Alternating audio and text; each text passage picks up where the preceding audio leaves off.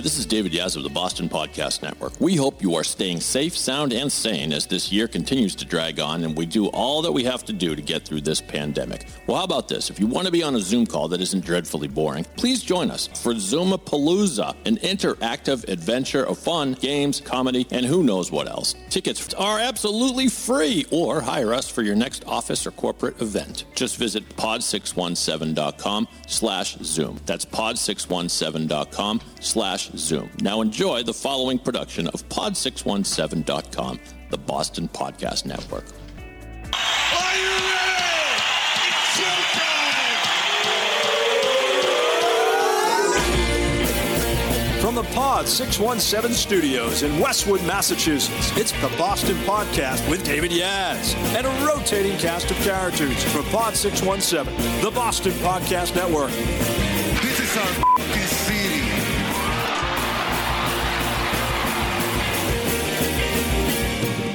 Yes, sir. Ladies and gentlemen, boys and girls, all the ships at sea, lovers, muggers, and thieves, welcome to the Boston Podcast. As the announcer guy said, my name is Dave. If you like this podcast, please subscribe to us on Apple Podcasts or wherever you find your podcast, on your device or on your PC or wherever you're listening. Hope things are going well as the pandemic stretches on. We continue to talk to professionals here about what their lives are like, how maybe business has changed. And I've got a lawyer on the line. He is Jonathan Crafts, he does complex commercial litigation. He does white-collar criminal defense stuff. All kinds of secret, cool, legal stuff that I used to do, but I don't do anymore. Anyway, let's welcome Jonathan Crafts to the program. Yes. David, how are you? It's nice to be here. Good. You're wearing a tie, which is I compliment you on that. How many days a week are we doing that? Usually 0. I felt like I had to get dressed up today. All right. Well, I appreciate it. Understandably, we're connecting on Zoom, continuing to abide by at least the spirit of the law, the rule of social distancing and all this nonsense as it continues and continues and continues. How has your pandemic been? How has life been? How has business been? Pandemic has really changed the way things work. I mean, we don't see clients in person much anymore, only when really needed. Depositions if they're in person, they've been really difficult. Everything is really done by Zoom. It's been interesting. You can connect with some more people from further away. You don't have to travel as much. But being at home, working from home, I guess being a lawyer, you have the advantage. You can do that, right. Unlike some other professions. But it has really changed the way things work. So depositions, I know that in the old days, pre-pandemic, video depositions were a thing, but that didn't necessarily mean they were remote, right? Has all that kind of stuff changed?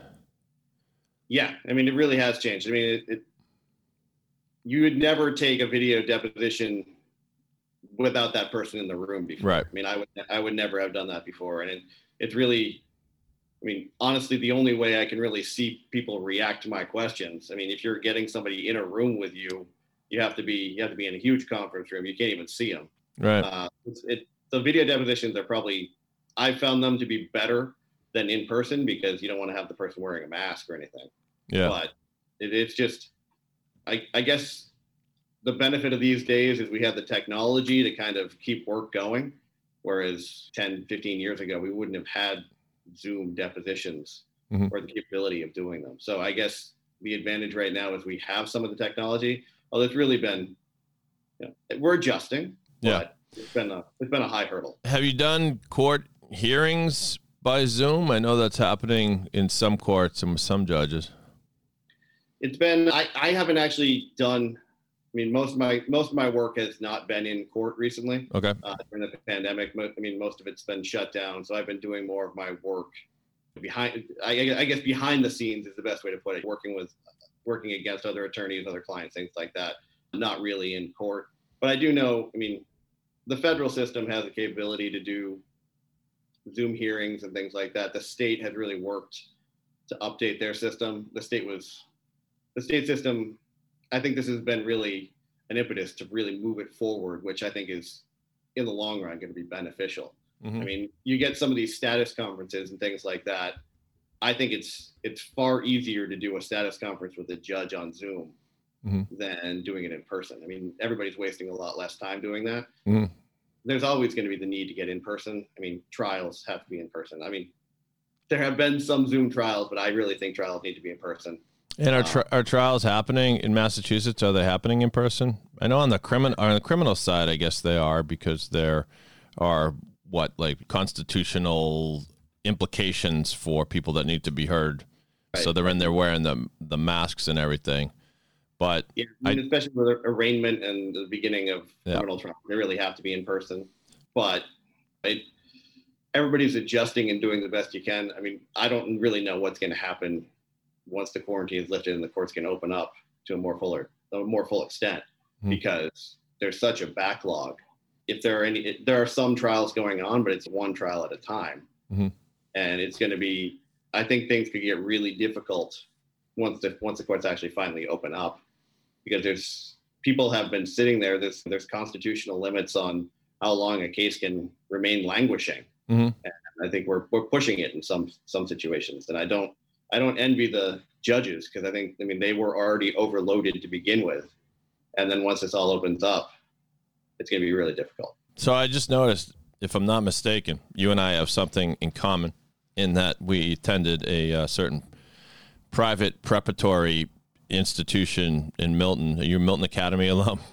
I am a Milton Academy alum. Yep. All right, you're younger than I, but what are your memories of Dear Milton? Did you dare to be true, like the rest of us? I always dare to be true. My mother actually she taught at Milton Academy. Oh, is that right? I was what they call a faculty brat. Okay. And, we lived on campus during my high school. Oh, really? Okay, so not in the dorm. You lived like with your family on campus. Right on campus, right on the corner of Randolph and Center Street. Yeah, the heart of Milton Academy. For my senior project, me and three of my buddies, we did a documentary called Off Center, which was a very clever play on Center Street, and it was pretty terrible. But did you enjoy your days at Milton? I did. I mean, Milton was a great preparation for college, for everything else. I mean, I think the education there was great. I think the capability to do so many different things at Milton. I mean, music, art. I wouldn't have gotten that at the public school where I would have gone. Yeah, it's a beautiful school. Like I graduated in '86 and have been back a few times. And the school when I was there was beautiful and really looked like a college campus, pretty much the most beautiful college campus you can imagine. And now, even more so. And it's almost too much now, but it was a little bit of everything. It was great. For me, it was a little bit of an awakening because the culture of a prep school exists. Like it's a real thing. Like I had never, growing up in Sharon, Mass, and kind of a little bit of a bubble of I don't know. I mean, Sharon happens to be like mostly Jewish and some immigrants and stuff like that. And I just had never seen that many people before named Forbes and Hathaway and a lot of old money. I mean, it's a diverse campus, but still, like it reminded me of some of the movies you see about prep school, like Scent of a Woman. But what was the dress code like when you were there? Was there a dress code? We didn't really have a dress code. I mean, it was. No jeans, right? They didn't allow us to wear. I wore jeans and t-shirts. You did? Yeah, I mean they got rid of the year. They got rid of the dress code. Wow. Yeah, the dress code when I was there, it was not coat and tie like you see on depictions of prep school, but it was no jeans and you had to wear a collared shirt. Now, that still allowed us to dress really raggedy when we wanted to, but yeah, no jeans. Can you imagine? I mean, but yeah, dear old Milton. So give us an idea of why you do what you do and maybe an example of helping a client. I think going from the white collar side, I mean, my goal is really to make sure that everybody is represented and gets their day in court. Mm-hmm. Some people are accused of crimes that either they didn't commit or they're sensationalized. I mean, everybody has their story that should be heard. And my goal as an attorney is to make sure that everybody I represent gets their day in court, or, I mean, it doesn't actually have to be in court, but I mean, their chance to be heard. I mean, our system is set up so that everybody should be innocent until the government can prove without a doubt that they're guilty. And I think some of that discourse has been lost with, I mean, social media and with the changes in communication going on these days. So, I mean, my goal in the white collar world is really just to make sure that somebody gets good representation, gets their story out. And if they're judged to be guilty, then the government really has to prove their case. In the civil side, I mean, the civil side is disputes between companies is really what I handle. And we really, I take a similar approach to the civil side as I do to the criminal side, because, I mean, everybody has their story and you need to argue it in the best possible way. I mean, there's a lower burden of proof in civil, but I mean, the decisions in civil litigation can really impact a lot of people's work, a lot of people's jobs, a lot of people's livelihoods. And so it's really important to make sure everything is functioning in the appropriate way. You can't have a free market economy if one company can get ahead by doing underhanded stuff. How do you explain to a layperson that a client can come to you and admit their guilt, and then you still find a duty to represent them and give them their day in court? Because even I graduated law school in '93, and a lot of people are cynical about this element of the law. Like, if the person did it, then the lawyer standing up there telling the judge that they didn't do it, well, isn't that lawyer kind of a scumbag? So tell me how you tell people that you're not a scumbag, Jonathan. Well, I mean, as I said, everybody should be able to tell their side of the story. Things aren't, in my experience, things are not nearly as black and white as you can see them from an outside perspective. I mean, there are very few people in the world who are purely bad. People do things for different reasons. And I mean, the law is set up in a more black and white manner, but my job is to listen to somebody's story and argue why they did what they did, right? I mean, it doesn't, just because laws are not always set up in a way to, well, let me take a step back. Sure. So the people that I tend to represent, they may have done some bad things, but that doesn't necessarily make them bad people. Okay.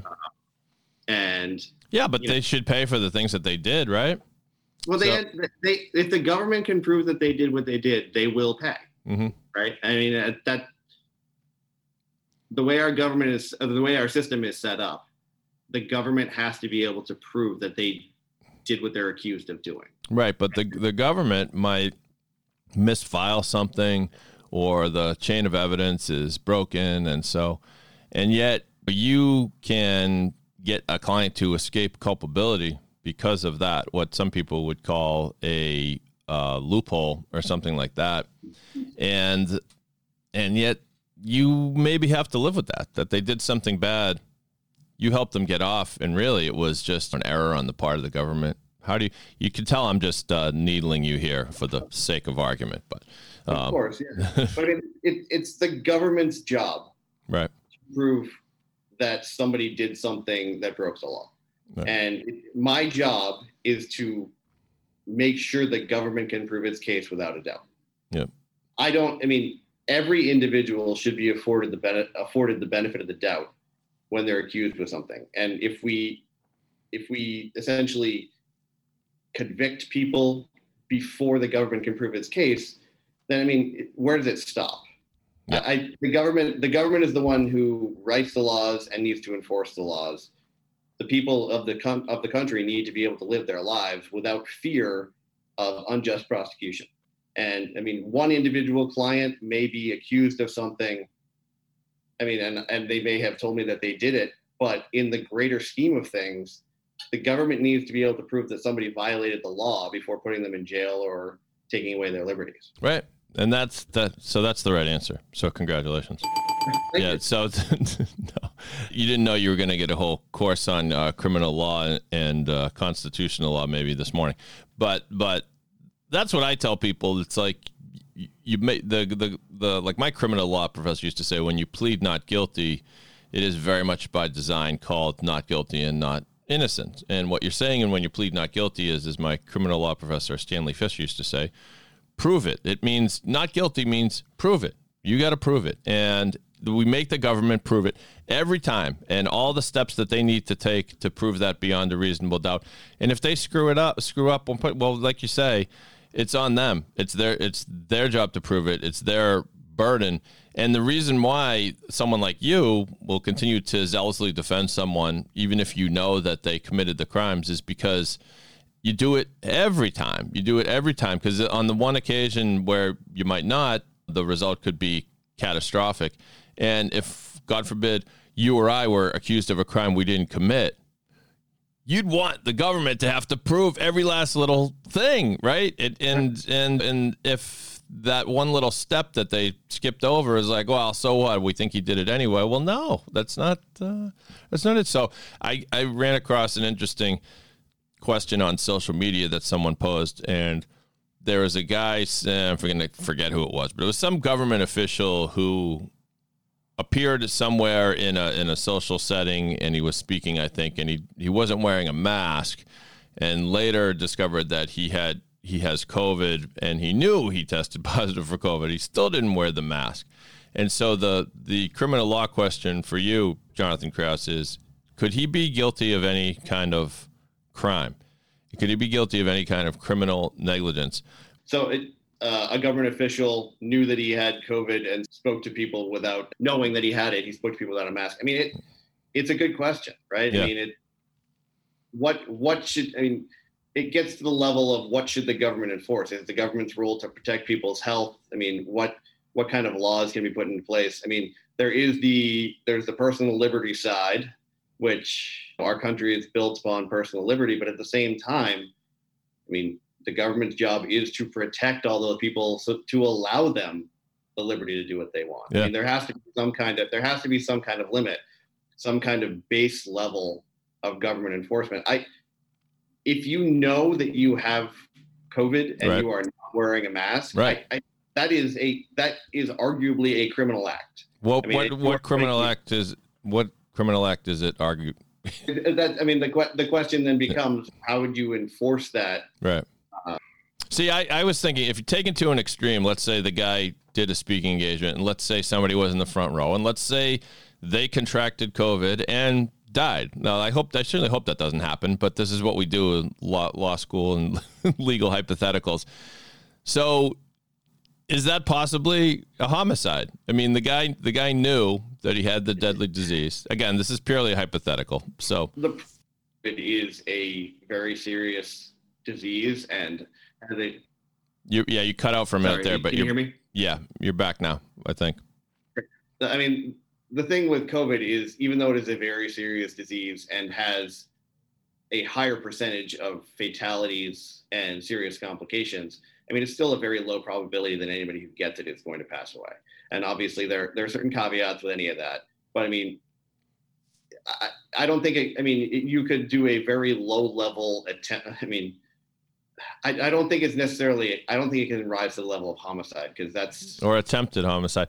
But yeah, because you'd have to prove that you'd have to prove intent, unless you're going for involuntary manslaughter, I guess. Because like involuntary manslaughter is, you correct me if I'm wrong, counselor, but is firing a gun into a crowd, or actually that might be voluntary manslaughter. Like driving drunk could be involuntary manslaughter in theory anyway. What you're doing is risky. You should know that it's going to result in the death of someone, but you didn't necessarily intend to kill anyone, right? So that's kind of like not wearing a mask and spitting on people, but it's a stretch. And then you'd have to show causation, right? You'd have to show that, I don't know how you'd show that particular strain of COVID actually killed that person, right? Yeah. I don't know how the government would ever really prove a case. Right. attempted. But I mean, there needs to be some kind of enforcement mechanism to make sure that people are staying healthy, not passing on COVID. But the way the laws and the way everything is structured right now, I don't see a viable path to criminalize it. Yeah. Unless there's a law specifically enacted to criminalize it, which I guess you could, but I don't know that people who have AIDS, who conceal the fact that they have AIDS and have sexual relations with someone, that from what I have seen, in certain rare cases, that could be considered a crime. But even that is, I guess, kind of hard to prove. So this is something short of that for sure, I guess. Yeah, that's hard to prove. It's also, there's a more direct causation between the person who has AIDS. Absolutely. Than just with COVID. I mean, COVID, it's passed on by breathing, right? So if you're in the room with somebody, there's the level of culpability. I mean, there is a level of culpability there, but criminalizing it would just infringe too much on people's personal liberties and so many other laws out there that I just don't see a viable path. Yeah. And that's frustrating for those of us who want to impose criminal liability on those fools who wear their mask under their chin the whole time. So if you're going to wear a mask, just wear the mask, people. Just go ahead and wear it. We like that you're wearing it, but please put it on. Anyway, in a moment, we're going, by the way, you can get more information on Jonathan at fieldsdentist.com. That's Fields, typical spelling, dentist.com. And if people want to email you, Jonathan, can you provide that? Sure. It's jcrafts, JCRAFTS at fieldsdentist.com. There you go. In a moment, we're going to play a quick round of good stuff where both Jonathan and I will recommend something good that we've seen or consumed or experienced recently. Hopefully that'll help your spirits a little bit during these trying, unprecedented times. Before we do that, let me tell you what we do here at the Boston Podcast Network. We produce podcasts here. Would you like your own podcast? Now's a great time to start one. Go to pod617.com. To get started, we'll ship you out a USB microphone, a quality one, not one of those crappy ones. So you can record the whole thing remotely from your home. We'll be on the line with you, patching in guests for you, doing the intro, outro music, posting, and hosting your podcast. You could be the next big podcast star. Go to pod617.com. To get started, the Boston Podcast Network. In Pod We Trust. All right, let's play a round of good stuff. Oh, that's the good stuff.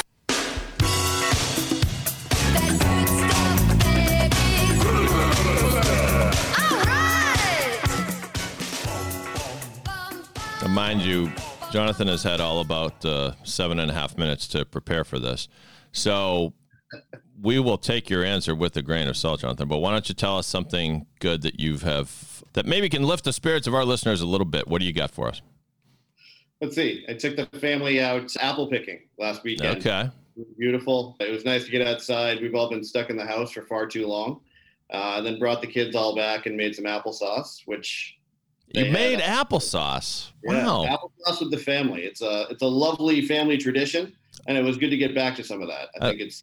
Okay, I have lots of questions here. First of all, where did you do the apple picking? It was out in Harvard, Mass., which is, I think it's Carlton Orchards out there. Okay. And no change in the protocol there because of the I take it you walk in wearing masks, but when you're in the fields, people don't wear the masks. Just curious. We and I think everybody else that I saw were wearing masks the whole time. You were? Okay. Yeah. Yeah. I mean, and it's nice to be able to get outside. The kids I have 3 kids. They all were wearing masks, including the 2-year-old. So that was. Oh, wow. It was an interesting time, but I mean, it was nice to get the whole family outside running around. You can't eat the apples when you're picking them, but. Oh, really? Okay. That's a switch. It's a great New England pastime. Sure. Being able to get out there during the fall and get everybody some fresh air, get outside, of course, away from the TV, away from everything else. Yes. Yeah. No, that's right. I mean, listen, do it while you can, man, because I don't know about you. I'm fearing this winter. I think I tend to get that seasonal depression syndrome thing a little bit when it gets colder and darker earlier and all that. And now it's like you can't even go out to the movies or a restaurant. So, well, I guess you can under certain circumstances, but anyway, so good on you. But the homemade applesauce intrigues me. I've never heard of, I would assume such a thing was possible. Is that hard to make? It's probably the easiest thing in the world to make. Oh, it is? Yeah.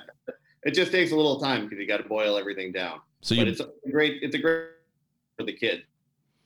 Apples, throw them in. You just boil it down for a few hours, and then you take them and you mush them up and strain them. Okay, and then you serve it just sort of as is, or with a little bit of cinnamon or something, or. I throw a little cinnamon, nutmeg. This time of year, you don't need any sugar, so it's actually a relatively healthy snack. Mm-hmm. And the kids love it because they help make it, they help pick the apples, and it's a good family activity, and it's not sticking around the house. Which these days, I think that's all we can really hope for, is just to be able to get outside and do something else. Yeah, I'm with you. I started playing tennis with my son, Griffin, now and again, just to get outside and do something physical. We're both terrible at tennis, but we're going to keep working at it. So my edition of good stuff will be to recommend the TV show that I just started, and I don't know whether too many people even know about this show. It's called Justified. You ever heard of this, Jonathan? No? Yeah. I think I used to watch that show. That was the one with, I can't remember his name. He wears Yeah, I don't remember his name either. He's one of these guys you see on a bunch of different stuff. He was actually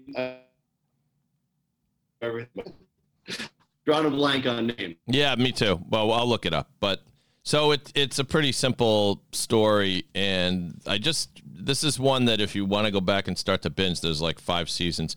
Timothy Olyphant is the name of the actor, and if you know him, he actually had a short run on the TV show The Office. He was on that show with Drew Barrymore where they were cannibals, they ate people or something. That seemed like a lot of fun. But is that right? So I'll play a little bit of the trailer, and just so our listeners can get a taste. And Jonathan, you can watch and the listeners can listen. And here's a little bit of the trailer for season 1 of Justified. Deputy Marshal William Gibbons, you got ice cold water running through your veins. 30 seconds. You're gonna pull out a gun and you're gonna shoot an unarmed man. 20 seconds. So what are you gonna do? 10.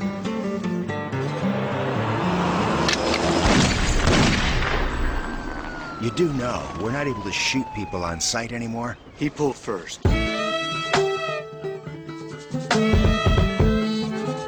at you, looking like a lawman. You seen your daddy yet? No, not yet. Braylon, I never forgot you. You were too young. They'll come into a town like Somerset and they'll blow up a car. And while the cops are busy, they'll go rob a bank. Now, do you know what that is? I didn't either.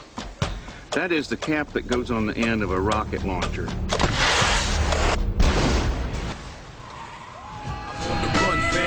All right, well, you get the point. So this guy was a U.S. Marshal in Miami, and the opening scene of the show is he blows some guy away, and just apparently it's uncalled for. And the whole point is no, the shooting was justified because the guy pulled on him first.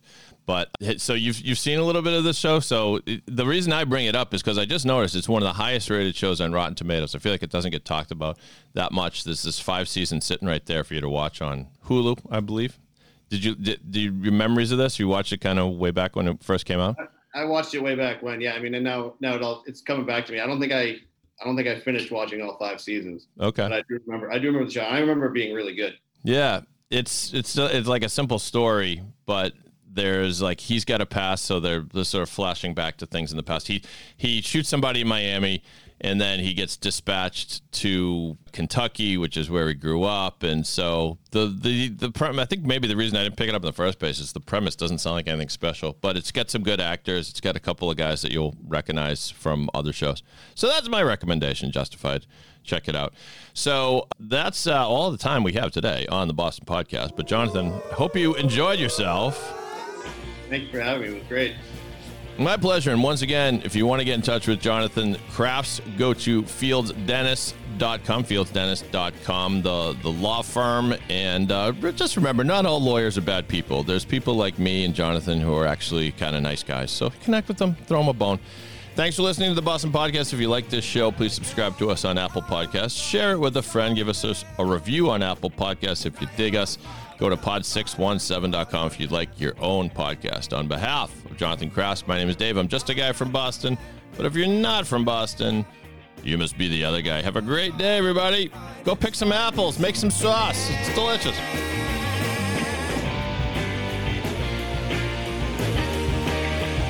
I said